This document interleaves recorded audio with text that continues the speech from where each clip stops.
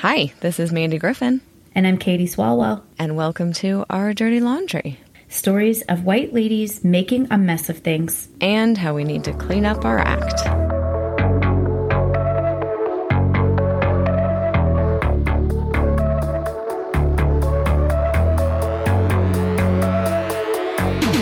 Welcome back, everybody. It's Our Dirty Laundry, and I'm Mandy. And I'm Katie.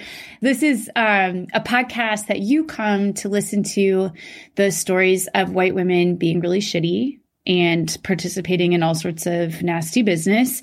And we have been knee-deep, further than knees, I would say, eyeballs deep. Yeah. I was going to say suffocating level of deepness. Yes. I was going to say tits deep, but that just sounds like uncomfortable. Makes me cringe. It's been uncomfortable. It has been. Yes.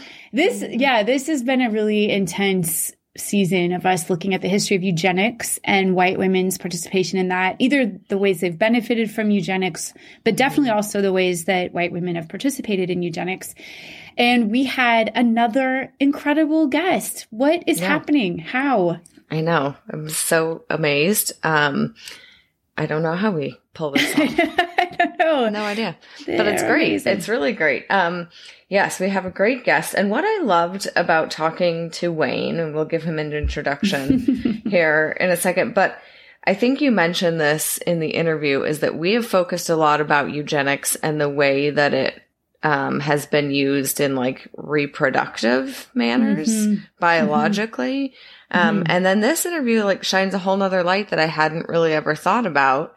And we're going to talk about how it's used in like educational testing and the like education system in general, which is crazy. So yeah, I know. Introduce Wayne, it gives me, let us know.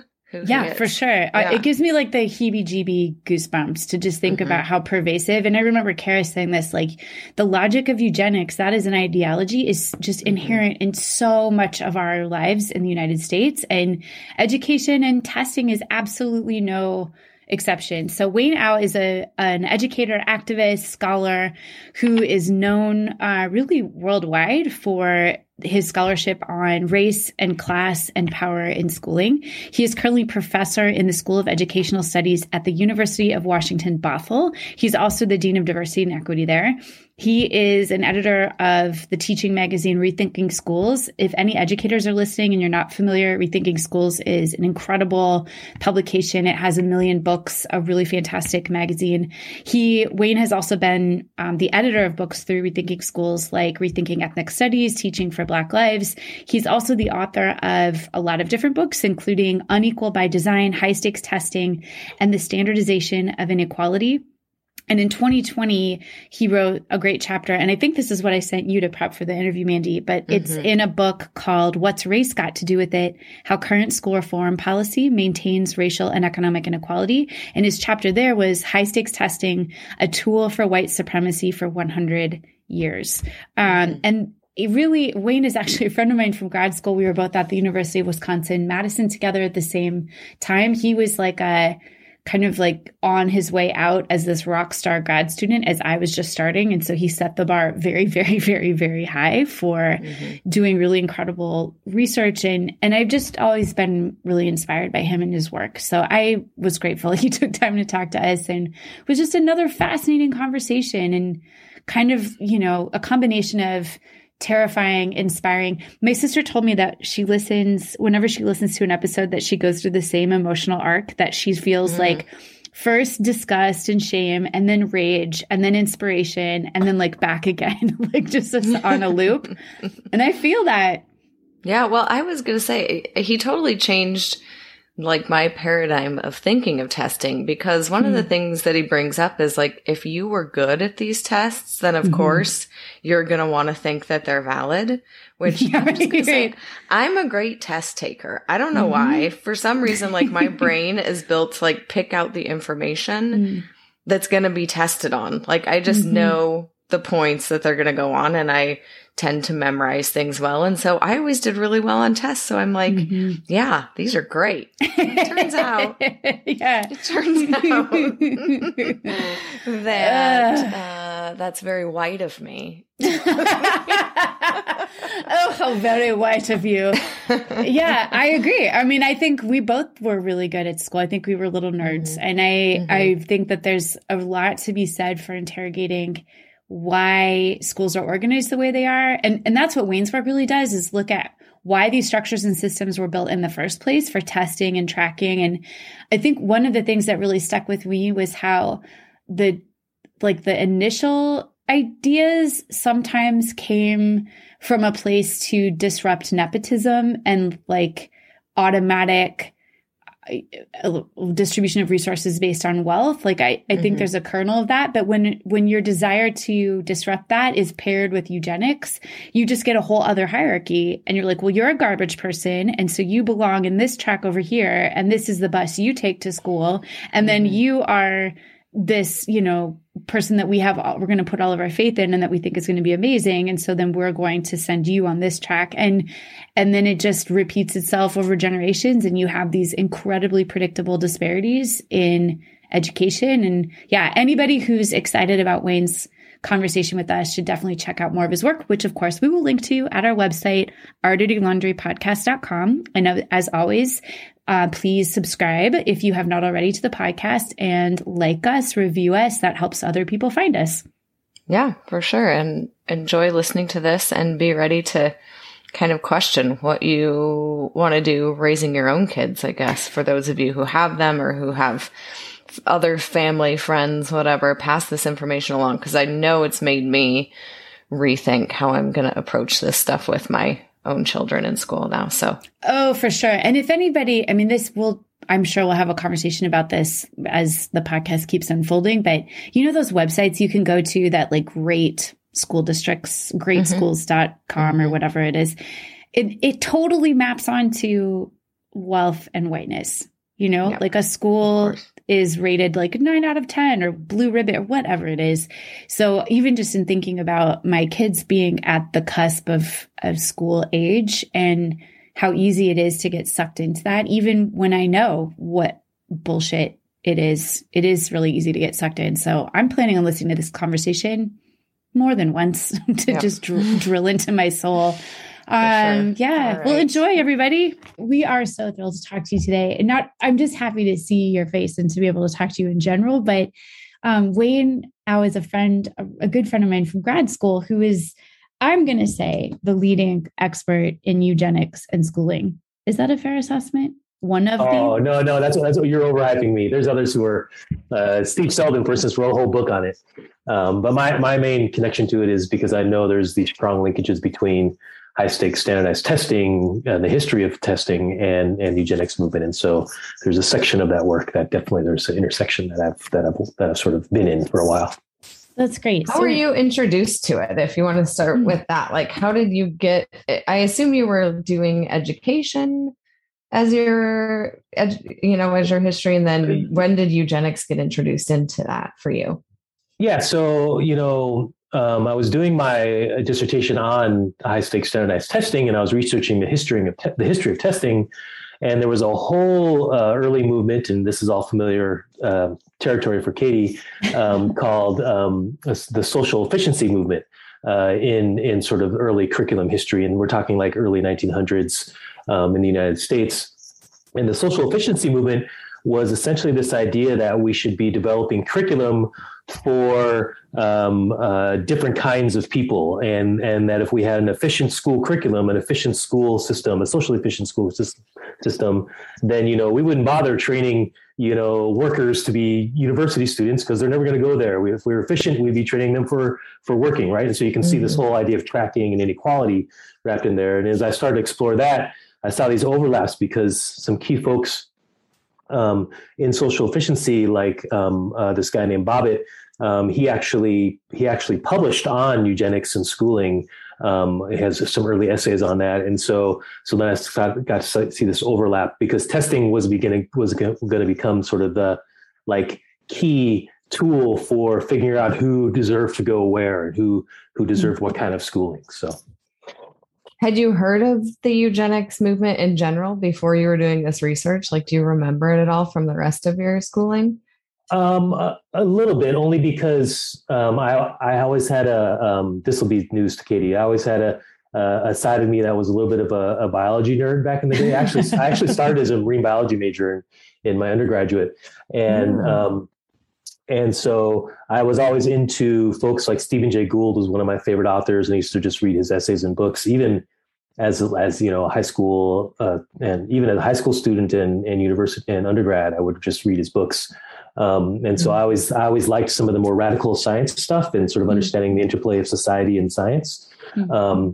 And so it was through basically Stephen Jay Gould's stuff that I sort of got to see how, things like Mismeasure of Man and some of those classic texts that we're talking about, folks trying to measure intelligence and map what their construction of intelligence onto race and gender and class and all that other stuff. So. Yeah, I think it is the idea of like tracking who deserves what, like trying to distribute resources in a quote efficient way. The last episode that we did where Mandy was teaching us was about forced sterilization, and even thinking about really recent court cases where doctors and nurses will say, this just saves money. It just, this woman having a baby is going to cost the state X number of dollars in welfare or, presumption of incarceration or whatever it is. And so then you say, look, this $300 sterilization procedure is so much cheaper. So can you talk a little bit about that ideology or the logic that's under it? And like, we've been talking about eugenics with regards to reproductive rights, but we haven't talked about it at all with regards to schooling. So can you just walk us through a little bit, like, what does that idea look like when you apply it to schools?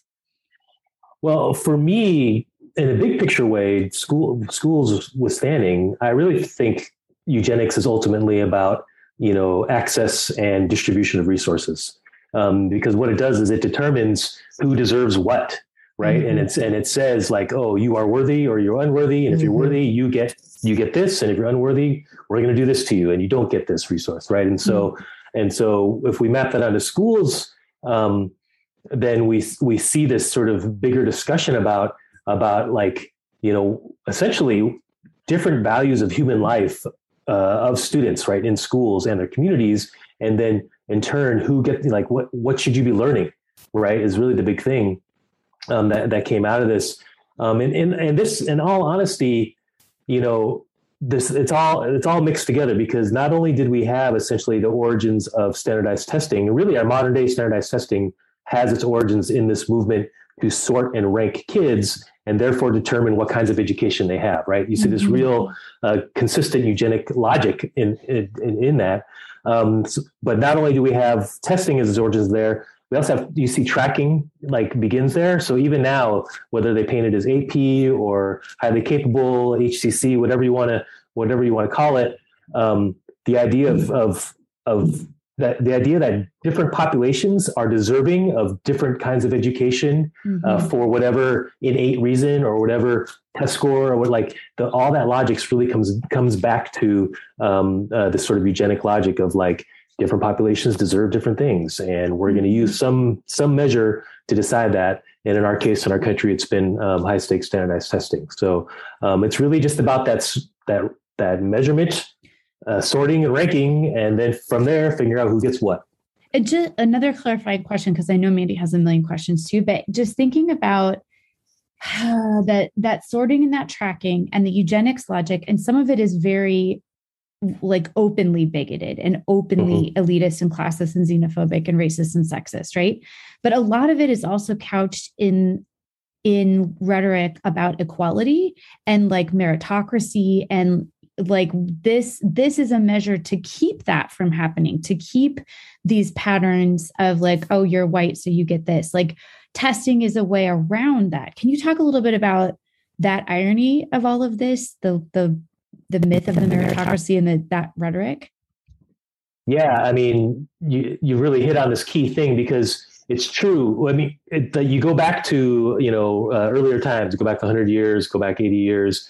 People were pretty open about their racism, sexism, xenophobia, nationalism, classism, all that kind of stuff in particular ways. And of course, we've seen a resurgence of that with the rise of the far right and sort of the rise of white nationalism.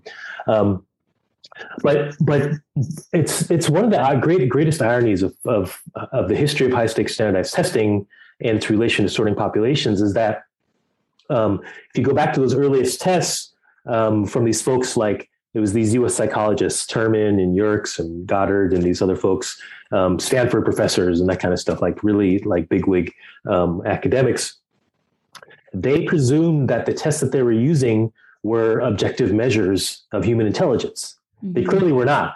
But because they thought that these measures were objective, then that led them to the conclusions that the populations that scored in particular ways, for instance, in their case, they found that that the poor were less intelligent than the rich, that women were less intelligent than men, that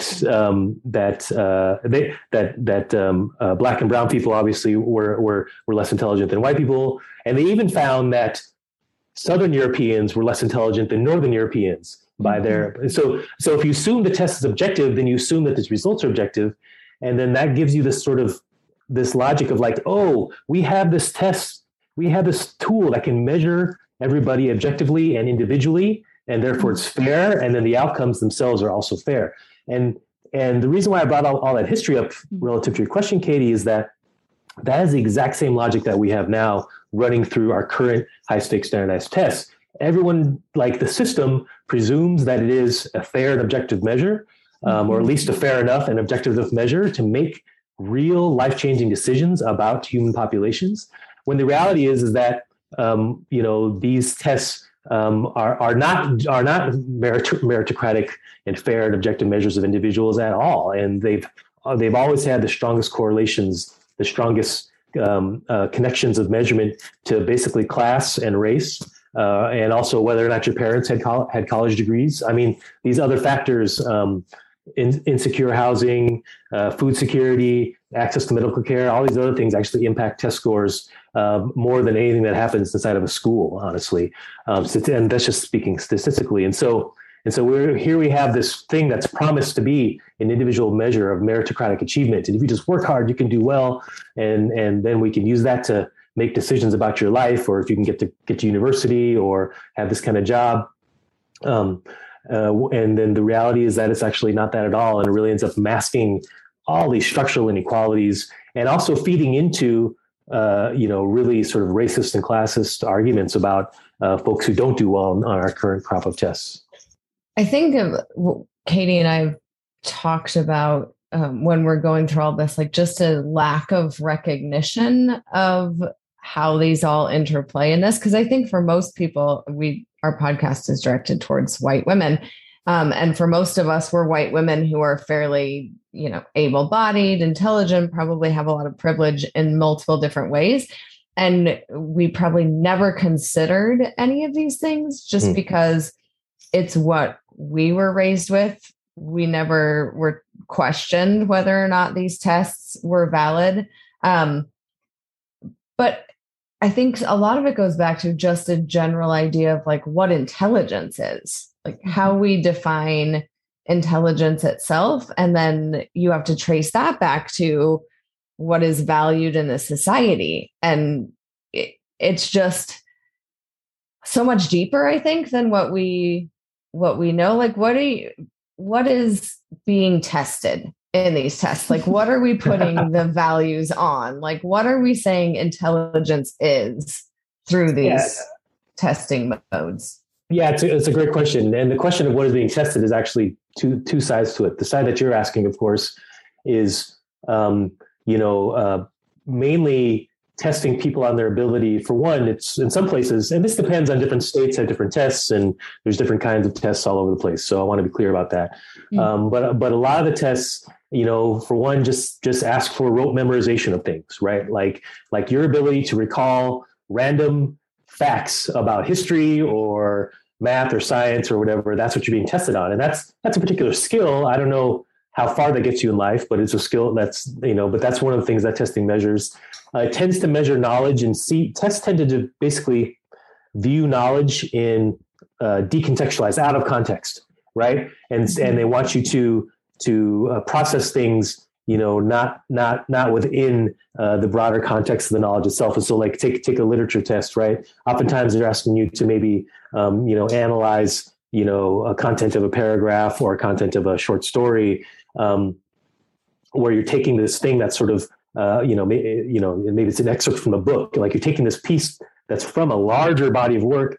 And when you need to be having it, when maybe your analysis might be affected and influenced by a bigger understanding of this bigger piece of work, but instead you're asked to like go into like something that's decontextualized and separate from the larger body of knowledge. And that's, again, a particular kind of thinking. I would say that a lot of the tests don't value, for instance, relational thinking, understanding that, meanings and uses of things change depending on context, for instance. And there's also a bunch of stuff that it just doesn't measure, right? Like it doesn't measure like they don't necessarily measure like communication skills or, interpersonal relations and ability to be empathetic and feel like you can connect to other people and understand the situation and help them think about that stuff. I mean, there's a whole range of sort of social emotional things that just cannot be captured on any of these tests. And so then you start to see, basically with these tests, we are sort of placing a marker and saying, hey, we value these things over here, and we don't value this other stuff, right? And the things that are being valued are highly selective. On the flip side of the question about what tests measure, like I said earlier, I think tests are great measures of poverty. They like your access to resources in your life will very strongly determine what kind of score you get in general sense. And there's other research. It's really interesting. Other research that, for instance, finds connections between like higher test scores and an increased amount of green space around you. Another one I was looking at recently was tests essentially measuring cognitive load, and that's to say that if you give kids the same test in the morning before they've had a bunch of school, they do better than if you give them the same test in the afternoon. So their brains are not as tired. So you're actually measuring like brain fatigue with the tests. Another thing that we can say they're measuring is actually their stress response, right? So here we have a test that has stakes attached to it, and students are freaking out about maybe they're going to pass this grade or graduate high school or whatever. So partly you're measuring their response to stress of test taking itself. And then there's even been a couple other studies that actually look at about how much cortisol levels actually impact your ability to do well on tests as well. So there are environmental factors around just home life that can contribute to our cortisol levels. And we know that increased cortisol actually inhibits your ability to think clearly about things, for instance. And so in a way where tests are actually measuring cortisol levels too. I mean, that's the thing. We use these tests like they're measuring learning and teaching in some clear and objective way. And the whole reality is that they're actually measuring a whole range of stuff that we're not taking into account. And we just sort of play this game, pretend that we're getting once again, an objective measure of this kid or that teacher. Yeah, I'm thinking too about you, Mindy. I think it is such a great question. Like, what is actually being tested? And when you pointed to this a little bit, like you can't decontextualize these questions even. So if you have it's just a math problem, but we're asking about like a yacht, or we're asking about something that's like super culturally specific or class specific, like, well, then that's going to be an easier question for kids who have knowledge from their lives about that thing than it is going to be for a kid that's never, seen a snowman before, or so whatever it is, it could be regional, it could be cultural, it could be all sorts of things. I'm thinking too, Wayne, in your paper that we'll link to, you talk about these ideological limits of the test, and then you talk about the technical flaws, and I would even argue some ethical flaws, like just the creepy capitalist engine that are the test companies and the ways that the people that are scoring tests are incentivized to score tests in certain ways. I mean, to me, that's like an ethical fraud level problem with the tests. So I don't know if you want to talk about that. And I think the fundamental question I have with all that is the book you wrote is called Unequal by Design. To what degree do you think this is all calculated or, purposeful at this point to maintain structures and hierarchies, or to what degree do you think people are true believers? Like, yes, these are objective. We just need to make them better. We just need to blah, blah, blah. Yeah, well, I mean, to address the first part of your question, there's just a flurry, a bevy of technical issues surrounding the tests. Even from a pure like statistical analysis, like in some states they use these tests to rate teachers and try and use it for merit pay or other things, or to potentially get fire teachers from their jobs. And there's research that shows that if you're using just 2 years of data to compare a teacher year over year, you're actually looking at like 35% error rate in making that judgment, right? And then even if you have 3 years of data, you're still looking at a 25% error rate, right? And so you can just see these, like, it's just very, very flawed technically in terms of what we're measuring. Honestly, I don't think people in psychometrics, the folks who make the tests, they would disagree with me, but I would just say I don't think they really understand what they're measuring. I don't think they really know what they're measuring, basically. We pretend again that we're measuring intelligence or we're measuring learning, but there's so many other correlations. I don't think you can say that. So we have those kinds of things. There's the ethical stuff you raised, because the whole test industry, it's an industry. It is a money-making industry. It is Pearson and McGraw and all these folks who make textbooks and other thing. It's an industry in multiple ways. For instance, with the new tests, then you're going to need new test-aligned textbooks. You might need new computer software. You might need new computers. Like all these things get piled up on and people are making money at every turn. There's that piece of it, but there's also just money in the test itself and these lucrative contracts between testing companies and districts. And so what you were referring to is this phenomenon of I know this happened here in Washington State. So we are, in terms of our Common Core test, we've been a Smarter Balanced test state. There's two different tests, the PARCC and Smarter Balanced. We're a Smarter Balanced test for the Common Core. And there's an essay section for this. And the folks who do Smarter Balanced, they need to hire lots of people to here's whatever, 30,000 kids in Seattle Public Schools taking this test, or whatever million kids in Washington State taking this test. Who's going to grade all those essay tests, right? You can't just feed it through a Scantron. So one thing they were doing is they're actually advertising, and here they were literally advertising on Craigslist. Like we found the ads for people to get hired and trained to be hourly and or piece rate workers to grade these tests, right? And so there's been these stories. Joe DiMaggio is one of them. This other guy named Farley is another one who worked inside some of these sort of test scoring sweatshops, basically. And there's folks in cubicles in industrial parks who get training and they sit down and have to grade the test, and they're getting paid on how many tests they can grade in a period of time.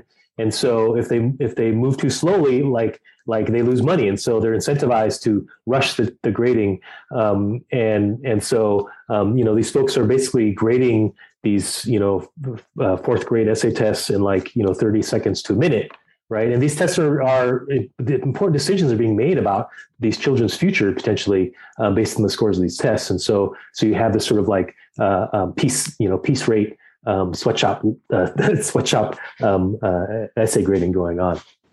And so that's one big piece. So what was the second part of your question, Katie? Just you're knowing the title of your book, Unequal by Design. Oh, yeah. Whether it's purposeful or not. Yeah. And maybe it all depends on who the people are who are involved. But when it's just so clear how deeply flawed this is, and looking at the history of I want to ask about this later, but just the way that it maps onto the history of xenophobia and racism in the country, there's no detangling it. So at some point it is how do you justify still doing this? Not you. How do systems justify it? Yeah. And you don't justify it. There's multiple answers to that, because part of it is there are true believers.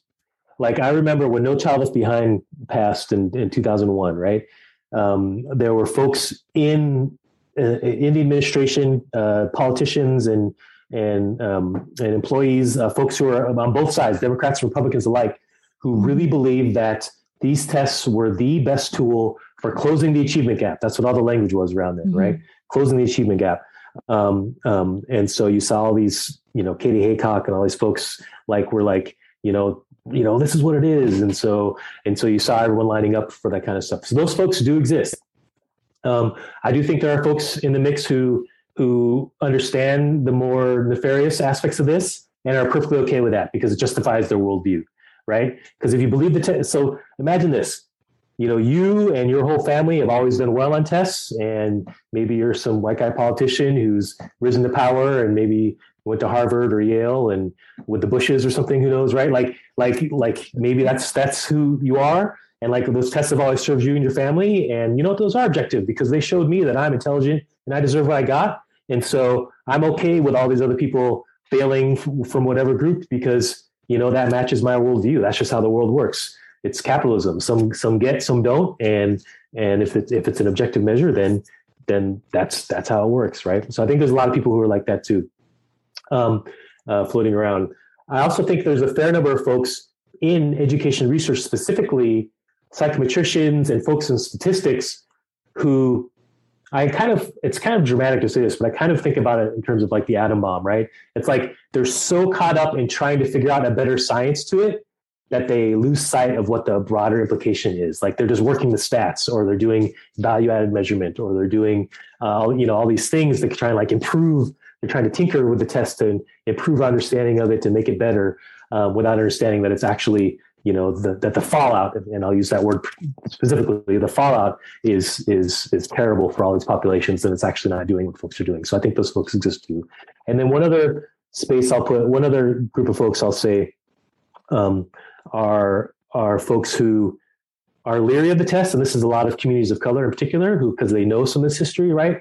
They're like, I don't quite, this may not be the best thing. And I understand there's some problems with it, but it's the only thing we got. And they have a pragmatic take on it of like, it's what we got. It's in the system. So we need to make use of this, right? And so we're going to go ahead and use that. And so I see all those things.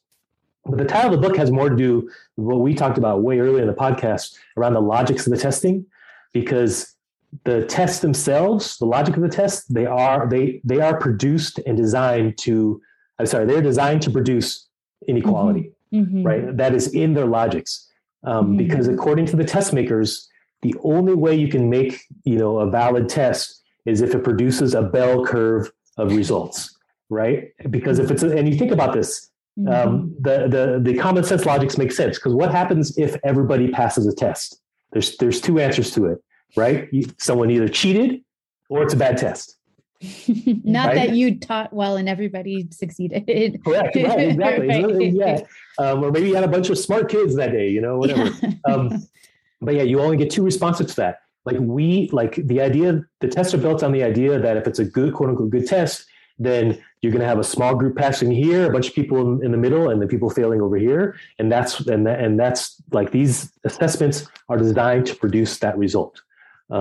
Even standards-based tests, where they say, we're going to measure the standard, they still take those results and then they work them back against the bell curve, statistically, right? And so as long as we're using these kinds of assessments with this kind of a logic, then everyone's going to, there's always going to be failure, right? And they're built to have failure. There's just no way around it. And then you map that onto our society that has such deep inequalities along racial lines, class lines, ethnic lines. Like, we shouldn't be surprised then that these are intimately connected. Exactly. We do a lot of heavy sighing on this podcast, Wayne. I was going to ask too, I know that I have heard just peripherally that there are some colleges and stuff that are no longer using standardized testing scores for admission because there's no correlation that's been demonstrated between these test scores and kids' actual success in schools. But then actually even asking that question, you have to go back to how are we defining success in the first place? Yeah. How, and why does that matter? If they are successful in college, meaning what, they get good grades in college, or even that they get a quote unquote good job out of college, which means they make a lot of money. I mean, that's our measure of success. Maybe you have somebody who is a really great businessman running some multi-billion-dollar company, but he's on his third marriage and his kids are assholes and he's a narcissistic prick. Like who? Like, do you test for that, Wayne? Right. Test for that. Like, so what does success even mean? And then overall, I'm just like, what the fuck are we even trying to measure? Like, why are we measuring anything? Totally. I mean, that's the great irony of the SAT, right? The SAT came from folks saying, you know, back then, 100 years ago, like only the blue blood, old school families with money who would basically inherit their positions to get into Yale or Harvard and all those elite colleges. And the folks who made the SAT were like, okay, we're going to make a test that'll give every individual the right and access to get to those universities. And then then those tests become the actual reproduction of inequality in terms of getting into those universities, right? And so we are seeing this movement now to drop the SAT as an entrance exam. I think that's a real win for us. So I can't emphasize that enough, because it is true that the SAT is forever, you know, measured, you know, your class background. It's measured your parents' education and your grandparents' education above all else, right? We've just known that forever. So that's been a huge victory. And the other thing your point raises, Mandy, is just that this is the other thing that the general public doesn't actually get, is that each test is designed for a different purpose, right? And so the SAT is actually designed supposedly to predict your success in college, right? It's a predictive test.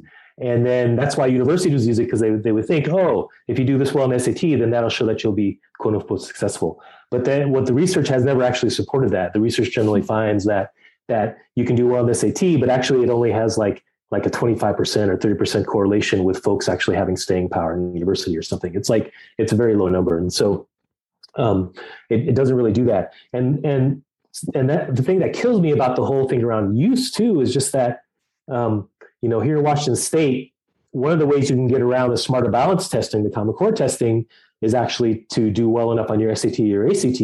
The thing is, though, the SAT and ACT are not designed to be a high school exit exam, right? They're designed to be predictors of college success. And similarly, I'm actually not sure that the smarter balance or the PARCC tests are actually designed to be college. I mean, they're not designed to be high school exit exams themselves. Right. And so there's, all this stuff's crazy messy and it's all wrapped in this paradigm of like, again, what do we call successful? Right. I have a child, 11.5 years old. I want him to be, you know, mentally healthy and physically healthy and be curious about the world. And, you know, I want him to do art and I want him to like do all this other stuff. I mean, I do want him to read and write, and I want him to be able to think critically about things, obviously. But there's all this stuff I want him to be. I want him to be this whole person, and all these things, all these measurements. They're not looking for that. You know, they're looking for a very narrow slice of what, you know, what humanity is supposed to be, and humanity is supposed to be much more. So. For the record, you do have a really cool kid. He's great. Yeah. And I think this is a personal question, like just my never ending quest to try to not screw up my kids any more than I'm bound to do. We're all bound to do that. It's part of the parent oath. What is your feeling and like your suggestion to parents whose kids are in, you know, elementary education? And when you reach these, I mean, they have to take tests at some level, but I'm just thinking of my own daughter, like last year, who was offered to take GATE testing.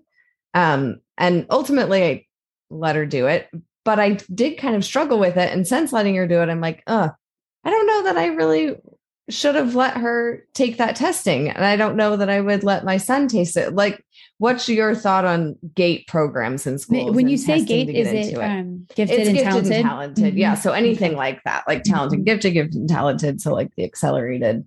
Yeah. I mean, so in all honesty, you know, the whole GATE system is actually really the epitome of even circling back to this whole discussion on eugenics and testing, right? Because it sort of presumes that there are all these kids that are somehow just more intelligent than other kids, right? And it's really messy and complicated in that, you know, there are parents who actually believe that, right? I mean, as parents, we all believe our kids are exceptional, right? Like, yeah, all those kids, but not my kid, right? And so we have this whole thing around our exceptionality for our own children in many ways. And so when our kids do well on those GATE tests or whatever, I think part of like, it's just, I think a lot of folks, especially like here in like white liberal Seattle, right? They're like, I don't really believe that stuff, but my kid's actually really smart, and they did really great test, right? And so, but it plays into the worst of that stuff, and the GATE stuff actually really reinforces the idea that people are just some people are more genetically more intelligent than others. And then there's the GATE programs that come after the tests, and those can vary wildly, and a lot of the times here, like here in Seattle, if it's we have ours as a highly capable program, and basically what that annoying. That term is so annoying. Mostly what that means is it usually just means like just a shit ton of work in class and a shit ton of homework, right? And it's not necessarily about like sparking the intelligence of these kids. It's just saying, they need to be pushed more. They need more like structured academic time and more intense academic time, and that's going to be good for them, and that's what they get. And it's not necessarily about nurturing other parts. And so the GATE programs, and then it becomes a tracking, right? Then you have GATE classes and non-GATE classes. It just feeds into the whole, like all the stuff around, who deserves which resources, and it's really problematic. And that's obviously not to knock you for letting your kid take that test. It's because we're all negotiating different school systems, and everything is always really specific. Our conditions, our contexts are really specific. In terms of the decisions we're making for kids. I get that, but in general, they're an issue. Yeah. But I'll just say this: if you want to start a fight on Facebook or social media, start critiquing the GATE program or the HCC program, and all those liberal white parents who were like, I'm down for equality, except for don't mess with my GATE program. And you're shaking the beehives when you do that. It's amazing to see privilege come out in that space. Yeah. This is about 2/3 of the way into our interview, and it's about when it usually becomes like a counseling session for us, when we're like, okay, help us figure out what our daily choices should be, because it is all very hyper specific, but all of those individual specific choices add up to these, patterns of practices. And thinking about our kids, Mandy's kids are a little bit older than mine, but we really purposefully have our kids go to public school, but public school is where this test stuff is kicked up to the nth degree. And it's especially intense around the schools that are serving kids of color and kids in poverty. Mm-hmm. And so the private school in town, like our city doesn't have a lot of private, it has like a couple religious schools, but it has this one non-religious private school that is independent private school private school that is definitely very attractive to liberal white parents in the city, because then they can live in the city, but their kids can go to this school that's like super holistic and doesn't have tests. It's like what you just described, but it's like, well, then that is only available to such a small subset of people. It's sort of like damned if you do, damned if you don't. Yep.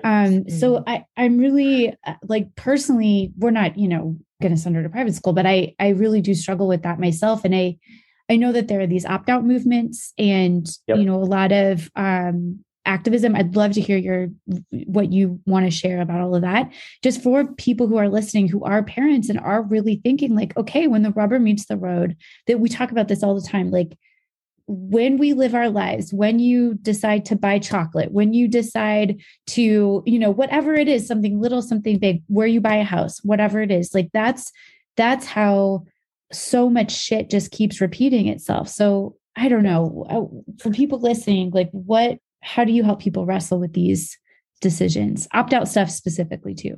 Yeah. So an even better term is test refusal, I think. And there's been a whole movement of parents around the country who've said, you know what, these tests are bullshit, and I'm not going to let my kid take them. And it's up to the school to find some sort of educational experience to fill that time, that school time. And it varies, of course, and the politics is not vary too, because honestly, I do think that there's a lot of folks who I might associate with these days more with like anti-vaccine, anti-mask crowd, and sort of Trump folks who are against the state, and so they were opposed. They're opposed to the test because this is the federal government overreaching into my house, right, and my little kingdom. And so there was a group of folks there, but there's also a group of sort of, like you said, Katie's more sort of, I would say, left progressive folks and folks in communities of color who were like, these tests are bad for our kids, they're bad for our teachers. We need to stop. And so we need to just say, stop taking the test. And so I do encourage parents of whatever stripe to like explore your options. I do believe very strongly in test refusal and test opting out. We definitely did that for, during my son's elementary school experience of like, he wasn't taking the test. And the thing is, almost at this point, most states and certainly the federal education law actually says that parents have the right to opt out. And this was actually another one of the small successes of the parent opt out movement, opting out testing movement, is that it was so strong that when they wrote the most recent federal education law, it actually affirms the right of parents to refuse the tests. So that's in federal education law. Now there can be consequences, right? Some places use tests to get from 3rd to 4th grade, for instance, or maybe it's a high school exit exam and they don't offer any options. But you need to explore that. Some really broke schools might have grants or levies that are connected to test scores. Mm-hmm. And so not having test scores can also negatively impact their funding formulas and that kind of stuff, which is really shitty.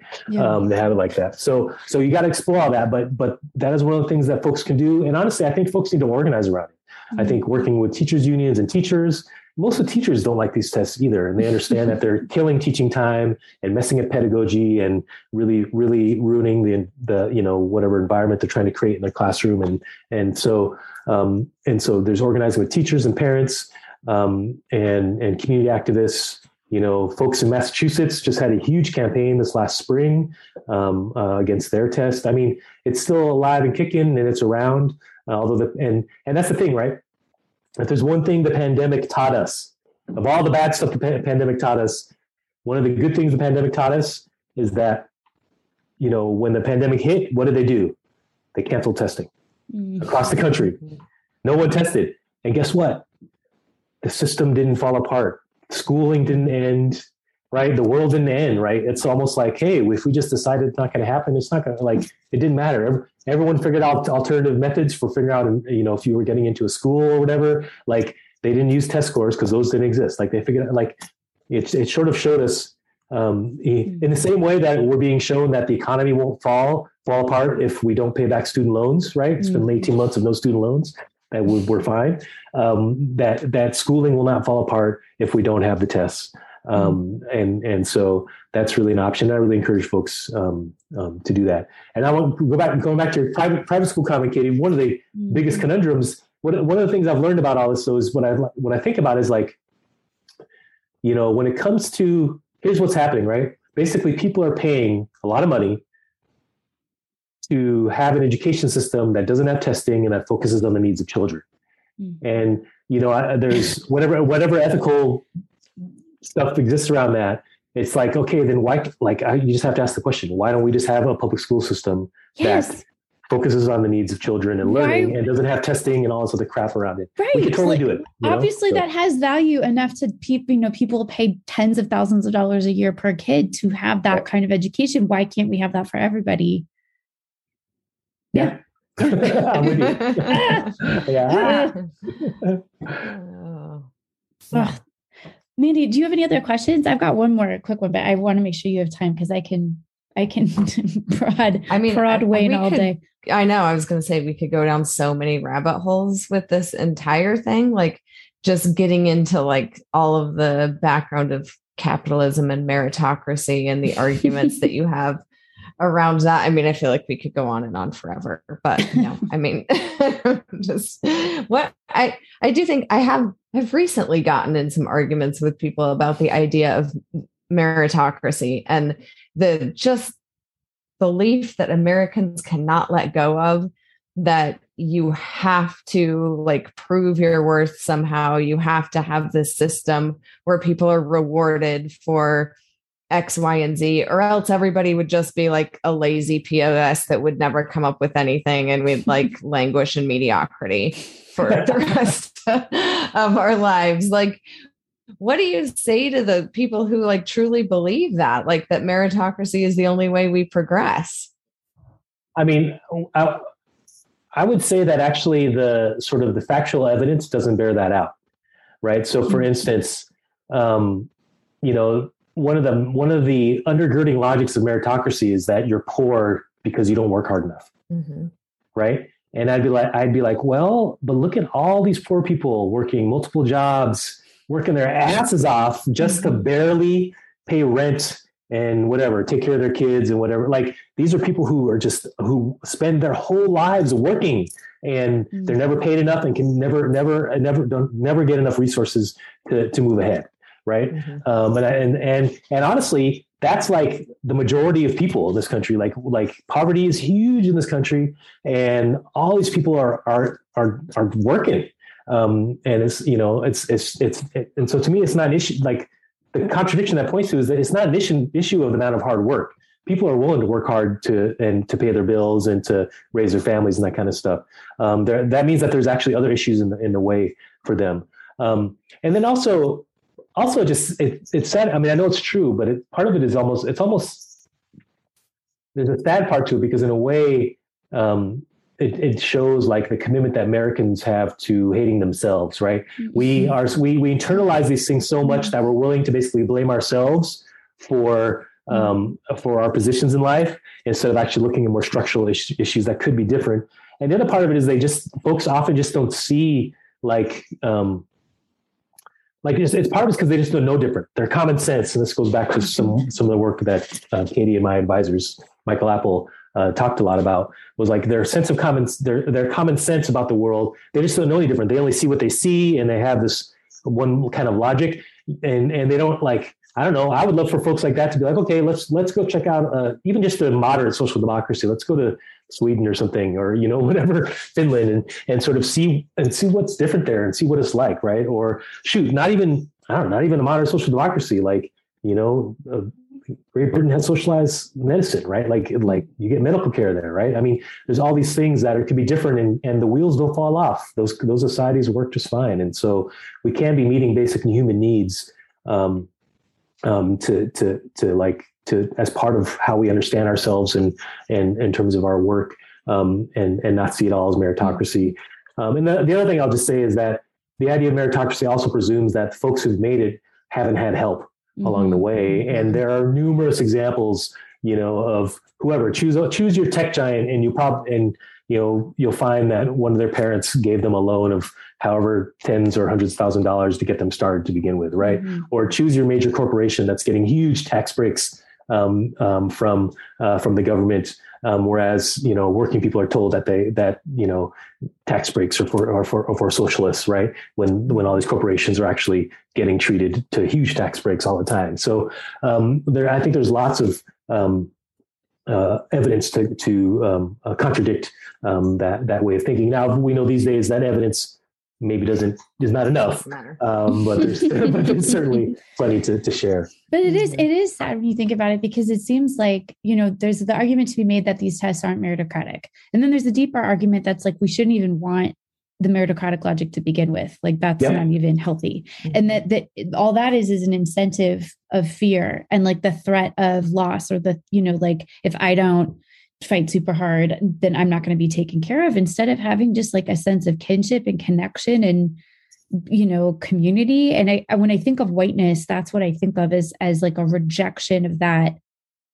idea of community or interconnectedness or love. Even like, it's an ideology that says like, get yours while you can, because no one else is going to look out for you. And like, you just like dog eat dog, And to bring it back to the schools and testing, to wrap it back around, would be to say, like, I've asked a question in a few spaces, like, well, what would a different kind of assessment look like? Well, like, what if we had a high school graduation assessment that actually was like focused on personal healing, community healing, connections, and love, right? And have it be a sort of a holistic process where someone could say, hey, look at all the great stuff I learned. I think this is worthy of me demonstrating that I graduated high school, right?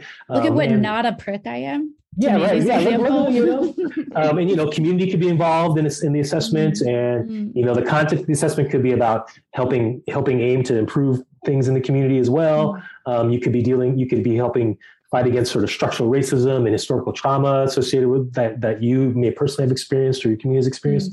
I mean, there's different ways we could think about assessment that's not in this paradigm of like, you know, I got to get mine and show I'm better than the kid next to me and the other kid next to me so I can get into, you know, the most elite institution in the country, right? We could have assessment that's about, hey, this makes me feel good to produce this product that I think is that demonstrates what I learn and really demonstrates who I am as a human being as well. And you know, this like, here, look. Now, the reason why people don't like that is because those kinds of assessments aren't made for comparison. So you can't do that, right? You're just trying to show, look, I learned this stuff and this is valuable and it's worth learning. Yeah, like I'm not better than this kid over here. I'm not worse than this kid over there. Like right? a rite of passage. Like nobody's saying like, I got confirmed faster than you. My bat mitzvah was better than, you know, like it's the rites of passage are about like who you are as a person and coming into adult membership in the community. And like, are you someone we can count on and rely on? And, you know, you're a healthy member of the community. That's what a rite of passage is about. That's dope. I could totally see that. Yeah. Oh, Wayne, we could talk to you all day long. Oh, there just is so much. I think I'll just, you know, say this as we wrap up. Like when we started eugenics, I was like, wow, I'm going to learn things I didn't know about like reproductive all of the information that they can pass on. Oh, can you guys hear me? Sorry about that. Yeah, for a little bit. Mm-hmm. I was just saying, when we started learning about eugenics, I thought, oh, I'm going to learn a lot more about reproductive rights. And, you know, I had kind of like a sense of eugenics as like a medical thing. And just the more we learn about it, the more I'm like, what is eugenics not connected to in our society? Like literally, I can't think of any system or structure that hasn't been touched by that logic, including schools. Like I think your work is just pointing out just how deep it goes in schools. So on that happy note, thank you so much. We just appreciate it. And we'll ask you too if there are like specific organizations. Right now, like what do you want to shout out? Yeah, you know, the organizations I'm connected with, like Rethinking Schools, obviously is an org that I think folks need to be checking out. You know, I would say look for local and regional Teaching for Social Justice connections. I know we have Northwest Teaching for Social Justice, but there's folks in California, Bay Area, there's folks in Chicago. There was one in St. Louis. There's been stuff in New York City. So just there's a couple down in the South too. So like find those kinds of connections. Other groups I've been sort of connected with loosely, like Education for Liberation is a great group.